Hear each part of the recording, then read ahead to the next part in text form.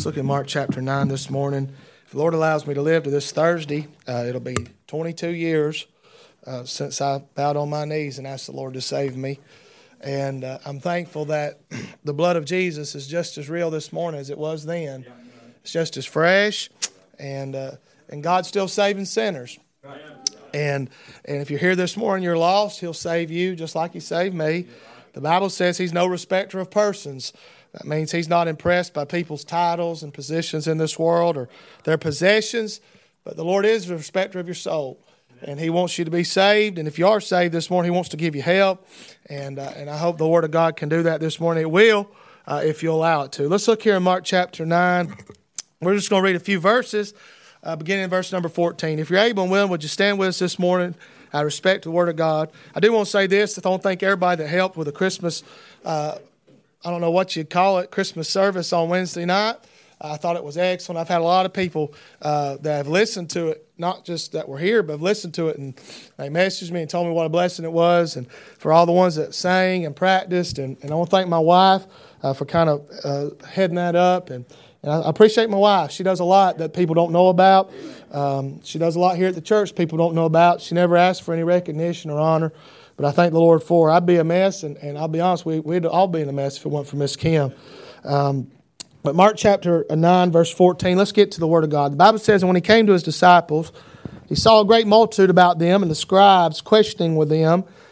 And straightway all the people, when they beheld Him, were greatly amazed, and running to Him, saluted Him. And He asked the scribes, what question ye with them? And one of the multitude answered and said, Master, I have brought unto thee my son, which hath a dumb spirit, and wheresoever he taketh him, he teareth him, and he foameth and gnasheth with his teeth, and pineth away. And I spake to thy disciples that they should cast him out, and they could not. He answereth him and saith, O faithless generation, how long shall I be with you? How long shall I suffer you? Bring him unto me. Father, I come to you this morning in the name of Jesus, and I ask that, Lord, you'd help me. Lord, again, I stand here in a place, Lord, that I could and I have failed you, Lord, but I don't desire to fail you. And I pray, Lord, right now, you'd empty me of myself and any type of vain, Lord, thing that might be in my heart or my mind. Lord, you might fill me with the Holy Spirit, Lord. I pray you'd take the Word of God. And I pray, Lord, you'd lift it off the pages this morning and you'd preach it to my heart and the heart of those that are here. And I pray, Father, for that one that's here that may feel, Lord, as if they're at their wits' end, Lord, and they have nowhere to go. I pray they'd look to this story and they'd take courage and they'd take hope, Lord, that you're a God that can and a God that will, if we'll just trust you and lean on you. Lord, we love you this morning. I thank you again for allowing me to stand and preach in this sacred place. Help me now, I pray, in Jesus' name. Amen and amen. I want you to look in verse number 19. This story we read, you can find it also in Matthew chapter number 17 and verses 14 through 20, and Luke chapter 9, I believe in verse 37 through 43. It's one of, not all the miracles do we have it in all the synoptic gospels, but this is one. And in every one, the same phrase you'll find in verse number 19. The Bible says, He answereth him and saith, O faithless generation, how long shall I be with you? How long shall I suffer you? Bring him unto me. Bring him unto me. And the Lord helping me this morning, I want to preach on that thought. Bring him unto me. I'm thankful this morning that we have a God who is a burden-lifting God. Amen? I'm glad that we can bring him anything at any time, and he will in no wise cast us out. The Lord looks at this situation. Now I want you to remember that he had just come off of the Mount of Transfiguration. There he transfigured. That word transfigure means to metamorphose. It means like a butterfly. He let his glory come through, and the disciples saw him there. And on that Mount of Transfiguration, transfiguration, they saw him for who he was. And Peter wanted to stay. He said, Lord, it's good for us to be here. Let's build a temple for Moses and a temple for Elijah and a temple for you. And let's just stay here. But Jesus said, we can't stay here. We must go. And why did Jesus have to go? Because Jesus knew in the valley there was a little boy that the devil had ruined his life. And we'll say in the Christian life, we can't just live on the mountain. We can't just stay in the glory. Well, there's people down in the valley that need us to come to them and give them help and give them hope. Jesus looks at this daddy and he looks at these men, these disciples. He looks at this crowd and he says, bring that boy to me. I can do something for him. Amen. And this morning I thought about this week, and as we end this year and go into another year, I'm afraid that many of us this morning are carrying some of the same problems now that we did when the year began. We've tried to fix it ourselves. We've tried to treat it ourselves. And yet the boy has still got the same problem. They had done everything they could for this child. They had tried to help him. And finally the Lord says, if you want to find help, if you want this boy to be helped, you must bring him to me. I want to say to you this morning, if we continue to carry these burdens and these things in our life for another year, guess what? This time next year, if the Lord don't come back, they're not going to change. Right. In fact, this boy got worse as time went on, not better. And listen, this morning I want to say, just as Jesus said unto them, bring it to him. Bring our burdens to the Lord. Amen. Aren't you thankful this morning that we can bring our problems and our troubles and our issues to him and leave it there? That old song says, leave it there. Leave it there. Take your burden up to the Lord and leave it there. I'm glad that as a 16-year-old boy, I took my sin to the Lord. Amen. And I left it there. I said, Lord, I'm a sinner. I can't save myself. And I left it there. And can I say things have been different? Things have changed since that day. But I'm glad that over the last 22 years, I've had to take a lot of other things to him. I've had to take people to him and say, Lord, I can't help them. I can't get through to them. They're not listening to me, and I've had to leave them there. And I've seen the Lord take and change them and save them and turn them around as well. There's been problems. There's been issues. There's been things. I've had 4 children since I got saved. Hopefully that's it. Amen. I'm retired, done. Amen. Anyway. But anyhow, I'm going to be careful what I say right there. But I've had to take those babies and leave them there. You know, my mama used to tell me that when I was a little boy, how she gave me to the Lord when I was just a baby. She laid me on the altar and said, he's yours. And I've heard that and I thought, well, sure, that's what every parent does. But you know, when they're yours, it's a lot harder to let them go. But just like Moses, his mother had to lay that baby in that ark there in that river in the bulrushes, I've had to take my little children and lay them in the hands of God and say, Lord, only you can help them with what they need. Jesus said, bring them to me. I can help him. Oh, listen, this morning, I don't know what it is that's on your heart. I've got several things on mine. But this morning, what we ought to do, if we want to have a better year in the year to come than we have in the year that's gone by, is if we would bring it to him and leave it there. Bring him unto me. I want you to just look at a couple of things this morning. In verse 14 through 16, I want you to see this. I want you to notice the failure of the disciples. Now listen, the failure of the disciples. Now, when we read the Bible, we look at these men, Peter and James and these disciples, and it's almost like we think they're in another class than we are. Now, don't get me wrong. They were apostles chosen by God. They had a role. I understand that. But guess what they were? They were people just like we are. You know, in our minds, it's almost like we think they always did what was right. They always made the right choice. That everything they did was good and turned out right. But we find in this story the disciples failed to help this little boy out. That man said, Lord, I brought him to your disciples, and they could not cast him out. Brother David didn't say they would not. It said they could not.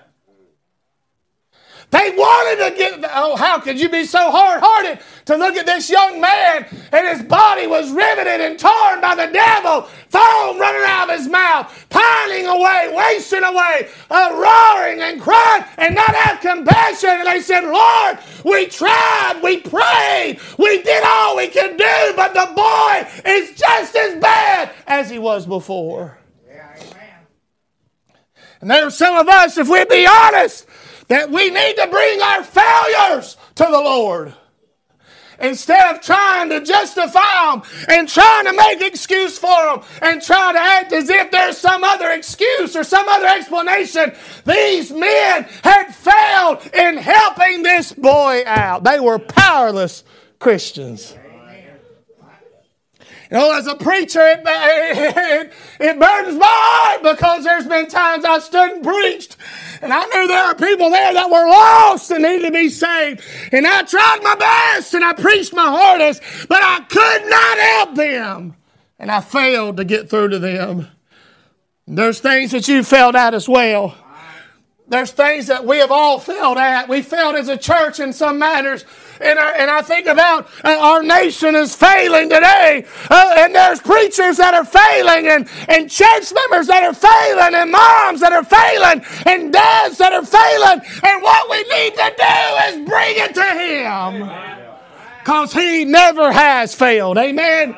And He never will. But thank God that these men, they could bring their failures unto the Lord. The failure of the disciples. I want you to see this quickly. I want you to notice there was no respect from the scribes. Verse 16, it says they questioned with them. What do you think the scribes were questioning them about? They were asking them, how come you couldn't cast them out? Now follow me. Listen to me. Your critics will never be louder than when you fail. The scribes did not like the disciples. And they saw this, Now mind you, they'd been witnessing all these miracles one after another. And they saw this situation and they said, hey, we're going to go ask them what happened. What happened? I thought y'all were following the real Savior. I thought He was the Messiah. I thought He was the Son of God. I thought He was the one chosen of God, anointed by God. I thought you said He was the one, the Messiah, the Master, the Lord, and yet you can't cast them out. Why? Can you explain to me why you can't help this boy? Charles Spurgeon, no, it wasn't Charles Spurgeon. It was the late, great Babe Ruth, the Honorable Babe Ruth. He said the loudest critics sit in the cheapest seats. And did you know in the Christian life, if we try to do anything for God, there's always going to be some people that stand around and stand by and watch for us to fail. These men had failed, and the scribes weren't going to allow this opportunity to go by without letting them know they had failed. I want to say this, don't be a scribe. Don't be that person. If somebody sings and they miss a note, don't be the one that says, well, you tried your best. You know, if the preacher preaches and he messes up and mispronounces a name and maybe he doesn't say Mephibosheth right or Bartholomew right or Zephaniah. Well, listen, I'd like for you to get up and read some of the names we have to read. Adonai, and Jeconiah, and Zechariah, and Robaniah, and Nehemiah, and all them boys. It gets hard. And there's always one that says, you said this. Let me help you with this. I believe it was, I can't remember, one of our preachers was preaching here recently. I believe it, I know it was. I ain't going to call his name. I don't want to embarrass him, but he's not. Anyway, I'm going to be careful because I'm going to give it away. But anyhow, he preached and he said he got done and a little lady come to him. He said, you done pretty good, but you need to work on finishing better. He told me about that, and he said, I said, what did you say? He said, well, yep, I need to work on finishing better. He handled it better than I would have. I'm saying this morning, that in the failure of the disciples, we found there was no respect from the scribes. In verse 18, we see they had no results in their service. It says they could not. They could not. Nothing is more disturbing for a disciple of Christ than not being able to see the results that you think you should see. Did you know that many people, here's why they don't ever try to do anything for the Lord. They're afraid of failing.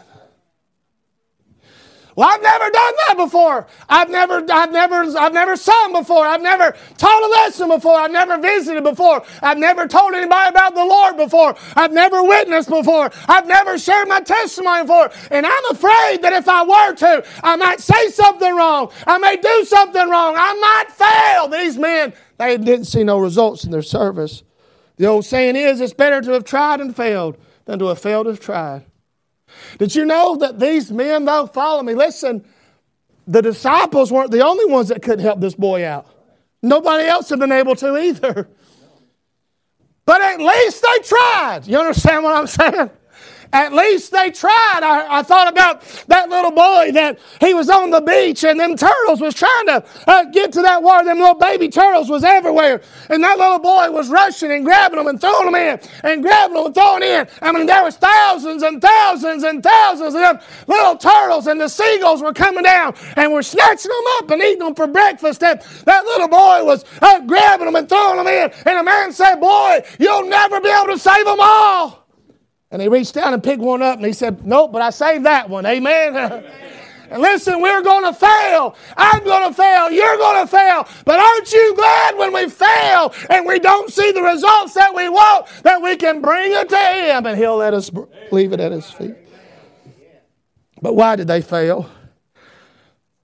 Verse 19 tells us, he says, oh, faithless generation. Verse 29, they come back to Jesus. And they said, in verse 28, they said, Lord, why could we not we cast him out? And he said, and then this kind cometh not forth by nothing but by prayer and fasting. I want to say this quickly.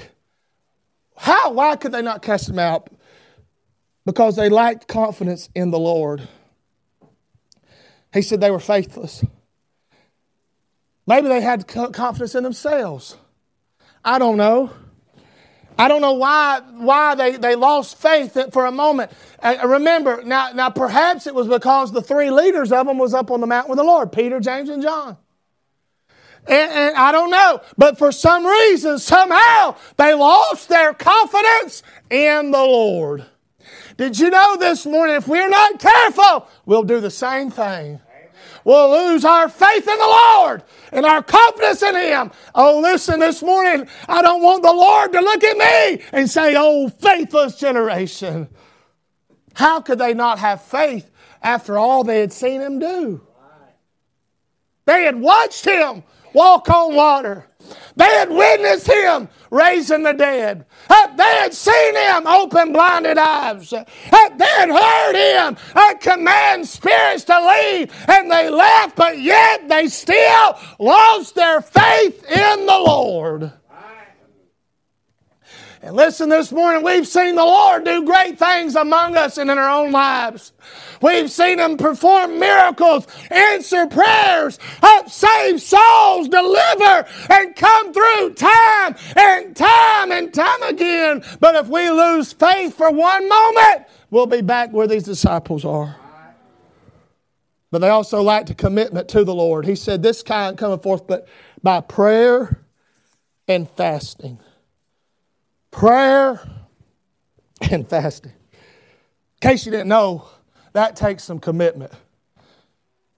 I don't know where the line is and to get to be glutton, but I feel like I'm tiptoeing it here the last few days. We had 2 pecan pies donated to the family, to my family. We've eaten them. We had a pumpkin pie donated. The Amish brought us a pecan pie. We've had, and I almost feel like, Brother David, I'm on the line. I don't know where that line is. I hope I never figure it out, but it's close. We've eaten ham. We've eaten good. all the snacks. Everybody brought us summer salt. I mean, everything.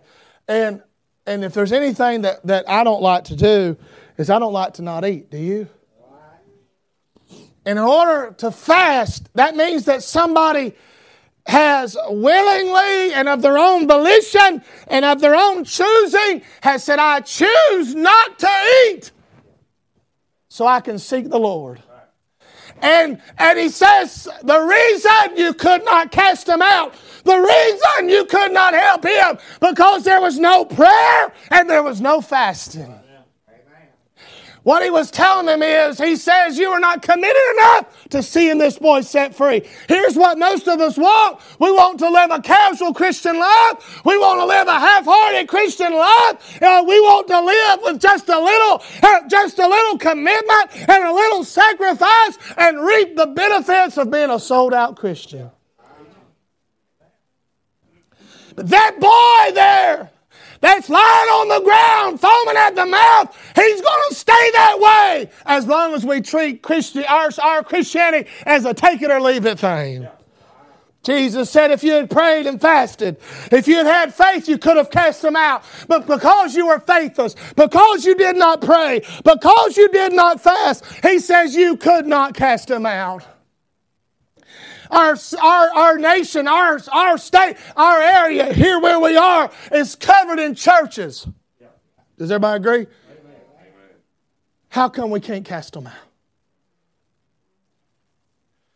How come people can come in and leave and never be changed? How come people can sit on our pews and they feel just as comfortable as if they were at the movie theater, at the ball game, and there's no conviction, there's no fear of God, there's no power? Why? Because of no faith and no prayer and no fasting. The failure of the disciples. John R. Rice said this. He said, every one of our failures is a prayer failure. Listen, we treat prayer as a last resort in our lives. As if we're going to do everything else we can before, and then if all else fails, then we'll pray. How come we got to wait until they call us and say we can't help them anymore? How come we've got to wait till the doctors have done their tests and they've given the medicine and they've done the x-rays and the treatment, and then we start praying? The failure of the disciples. Verse 17, the Bible says, he said, Master, I have brought unto thee my son, which hath a dumb spirit. Wheresoever he taketh him, he teareth him, and he foameth and gnasheth his teeth, and pineth away. And I spake to the disciples that they should cast him out, and they could not. Look at verse 20, and they brought him unto him, and when they saw him, straightway the spirit tare him. And let me say this. The devil will never fight you more than when you're about to do something for the Lord. As they brought him to Christ, the Spirit tare him.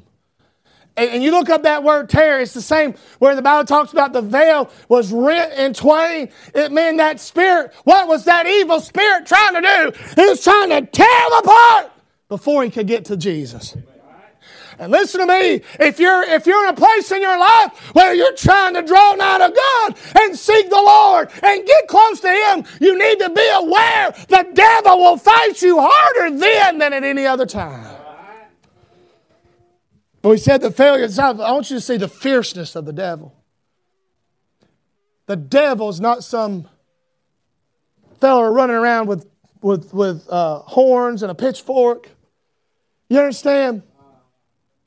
He's not some cartoon character, but he is a real and a fierce foe. Did you know what the devil does? He robes himself in garments of innocence.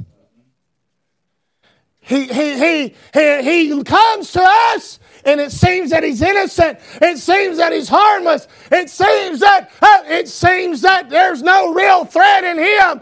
And listen, what he'll do, he'll lay dormant. He'll lie dormant. And listen, I read this story. This man, he was driving up the road going home, a farmer, and there was a viper laying there in the road. It was cold. It was frozen, and that old viper was laying there and couldn't move. And that farmer felt bad for it. I feel bad for the farmer, amen. I don't care if that snake's cold, hot, warm. I'm running over it 3 or 4 times, amen, making sure it's dead. But he said, I'm going to get out. And he got out and he picked it up, and that thing was frozen solid. And he stuck it down in his shirt pocket, Brother David, and he went home. And he went there and he got home and he was fixing him some supper and he sat down, and in a little bit that snake in there, he got to getting warmer and warmer. He got to feeling better, and all of a sudden, bam, he bit the guy right on the throat. That old farmer pulled that snake out, and he was dying, you know. He was dying. And listen, all snakes are deadly. They may not all be venomous, but they're all deadly. They are. Heart attacks, strokes, things like that. But he pulled that viper out and he was about to die. He said, I saved you. He said, why'd you bite me? He said, I guess it's just my nature. But you know what the devil will do? He'll lie in the pocket. He'll lay there and he'll make you think he's innocent and he's not going to hurt you. But you better be sure he'll take opportunity to strike you when you least expect it. The fierceness of the devil. In verse 17, we see the dumbing of Satan. Now, this isn't talking about your mother-in-law, but it says, and one of the disciples, one of the multitude answered and said, Master, I have brought thee my son, which hath a dumb spirit. A dumb spirit. That doesn't mean ignorant, but it means unable to speak. This spirit had locked his lips. Have you ever met anybody had lockjaw? Anybody? Am I the only one? Man. There was a fellow in our church growing up, he had lockjaw. He got cut on a rusty fence or something, and I guess he never had a tetanus shot, and he couldn't open his mouth. He could barely open his mouth, and he couldn't understand anything he said. And this boy, he couldn't speak. He had been silenced by this spirit. Did you know that's what the devil wants to do to you and I? He wants to lock our lips. He wants to shut our mouths. He wants to keep us from crying out. The sin nature has silenced the sinner's lips so that he will not cry out to the Lord for help. Listen to me this morning. How foolish is it for someone to go to hell and never call on the Lord for salvation? Why? Because the devil's silenced their lips. I'm afraid that same spirit has infected the church, where we don't want to say anything about anything to anyone, because why? We're afraid that they might be offended. I want to ask you something. The hardest people for us to talk to about the Lord, who is it? It's our family, our friends. It is. But I want to ask you something. Had you rather offend your family member and tell them how to be saved, or go to the judgment and watch them go to hell unoffended? That old song says, when in a noble land before the throne we stand, how deeply grieved our souls will be if any lost one there should cry in deep despair. You never mention him to me. You never mention him to me. This boy was silenced by the spirit of Satan. And that's exactly what the devil wants to do to the sinner. About the time they call out, they want to call out on the Lord, he'll hush their mouth and say, don't do that. Don't do that. How many times, if you're here and you're saved, how many times before you got saved were you in a church service and the invitation was given and your old heart was pounding and your old throat was swelling shut and you said, I'm going to go today. I'm going to get saved. I'm going to get saved. The devil says, shh, don't you do it. Don't do it. No, not now. The dumbing of Satan. Verse 18, you see the destruction of Satan. It says, and wheresoever he taketh him, he teareth him. You know, the devil wants people to think that they're carrying him. But the truth is, he's the one that's carrying them. It says, he teareth him, and he foameth and gnasheth with his teeth, and pineth away. And pineth away. This boy, he foamed out. He foamed out at the mouth like a dog, like a mad dog. Foam ran up from his mouth. He gnashed his teeth and snarled from his mouth. Listen, it means to gnash the teeth. It suggests a shrill cry accompanied by the grinding of the teeth. It's like when you get the credit card bill after Christmas, amen, and you gnash the teeth and cry out. And it says, listen, that he had hideous contortions and suffering, and it says he was pining away. You know what that word pine away means? It means to waste away, to wither. It's used to describe the withering of the grass. And this boy was being destroyed, listen to me, from the inside out.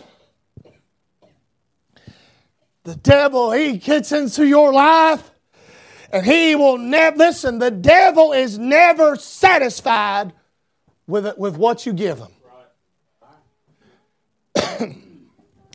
Once he gets into one area of your life, guess what he'll do? He'll pop his head up in another area of your life.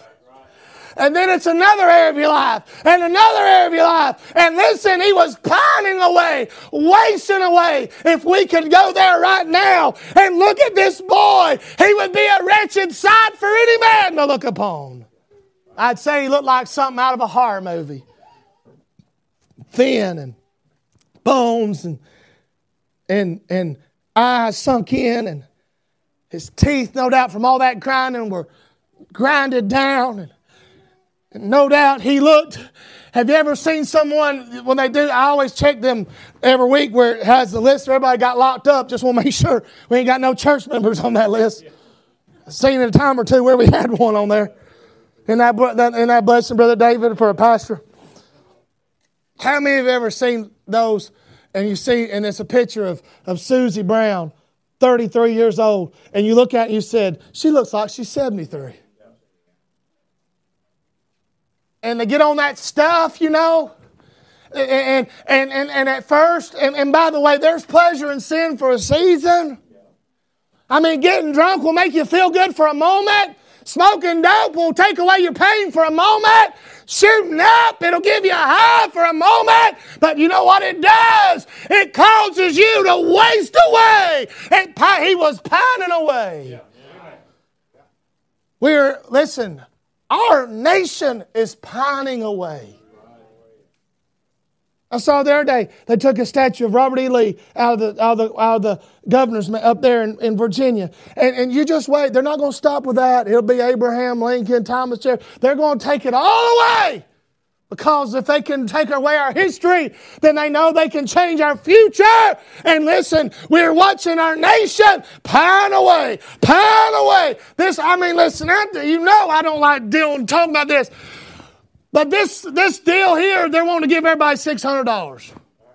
I ain't rich, never pretend to be rich. But you know and I know $600. But anyway, what they're wanting to do is they're wanting to put debt on our children that they'll never be able to pay off. And everybody's just eating it up like candy on Halloween. Oh, I can't wait to get my $600 and go buy a TV or a PlayStation. And guess what? It's not going to help anything. I'm kind of a little mad at Trump. What's he thinking? Listen, I say work, amen? If you need food, work. If you need a light bill, work. If you've got a problem, work and earn money and pay it off, amen? Oh, I didn't mean to get on that, but here I am. And this is going to France. Somebody in France is going to listen to this. I don't know. But anyhow, I don't know why it's got to do anything. But whoever you are out there in France, I appreciate you joining us today. Whoever you are, bonjour. But I did take French in high school. When I signed up for classes, you had German, Spanish, and French. And they said, which one are you going to take? I said, which one's the easiest? They said, French. I said, sign me up. Muy bien? Yeah.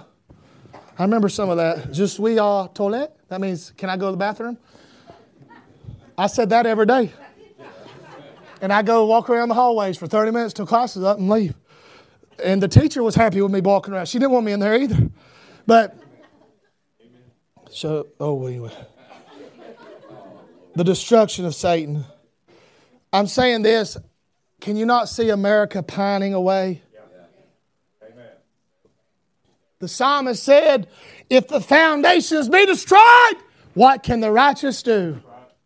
And we understand the foundations of America are being destroyed. What are those foundations? Well, the Word of God.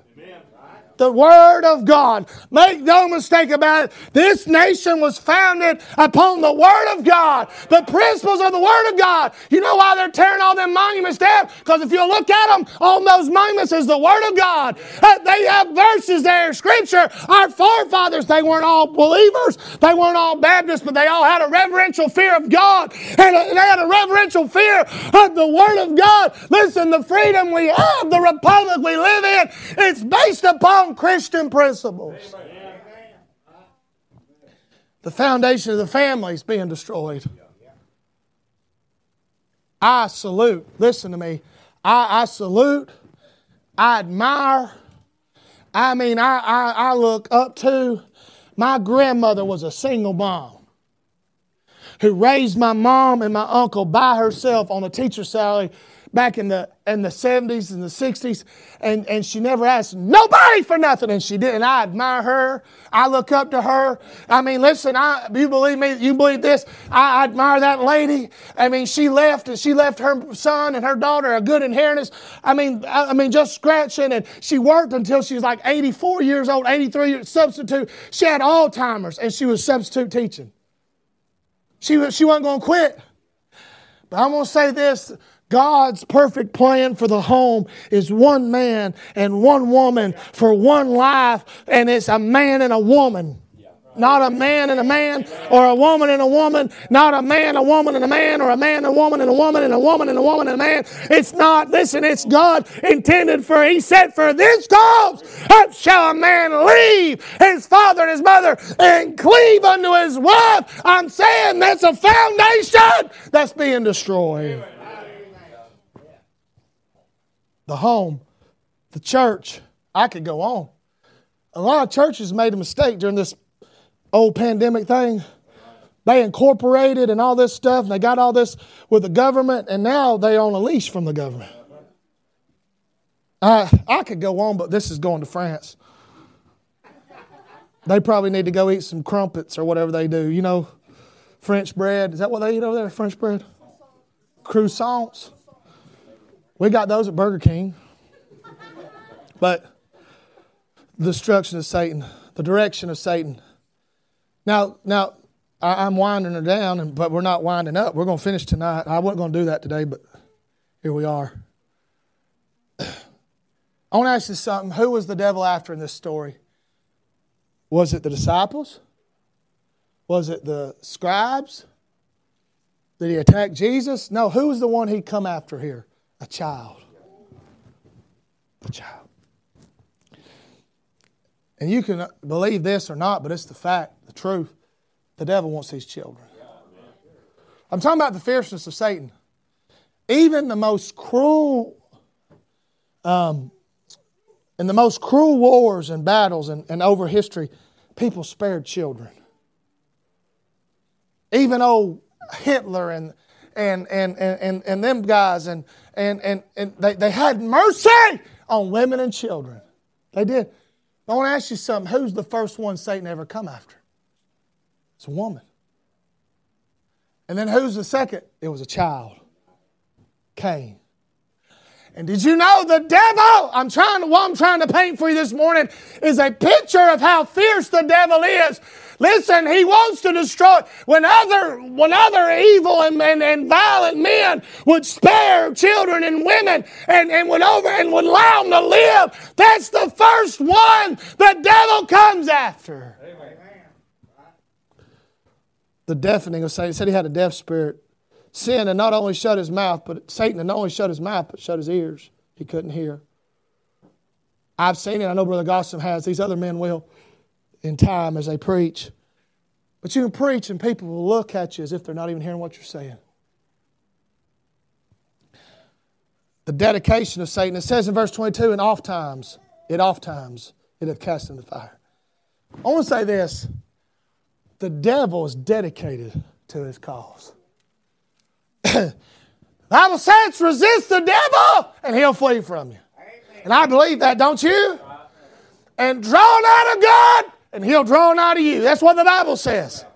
The Bible says in 1 Corinthians 10 and verse 13, there's no temptation taking you, but it's such as common man. But God is faithful. Amen.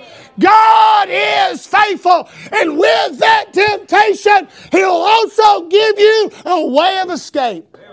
I believe that. I believe that.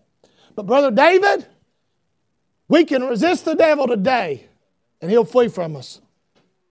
But he'll come back tomorrow.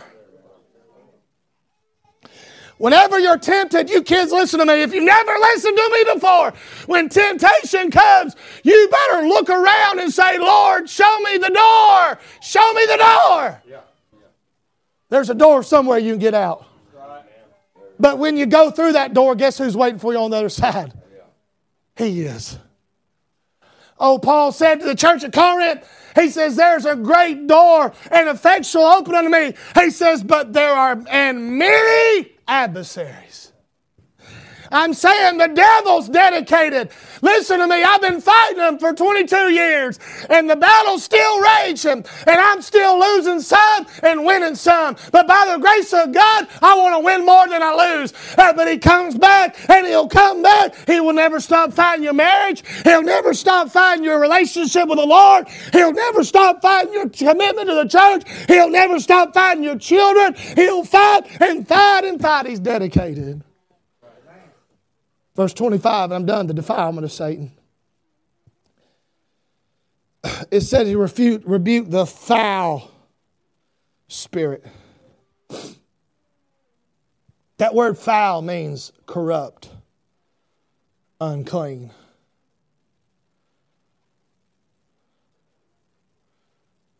This little innocent boy had become defiled by Satan. You know what Satan's goal is before the judgment? He wants to defile as many as he possibly can. This morning, I don't know why this is how the Lord done this, but this is where we are. The Bible says we ought to be sober and be vigilant because our adversary, the devil, walketh about as a roaring lion, seeking whom he may devour. That word devour there in 1 Peter 5, you know what that word means? It means to overthrow. Did you know it's the same word that's used to describe Pharaoh's army when they were overthrown by the Red Sea? Did you know that's the way the devil wants to ruin you? He wants to overthrow you. He wants to overwhelm you. Listen, that's how temptation is.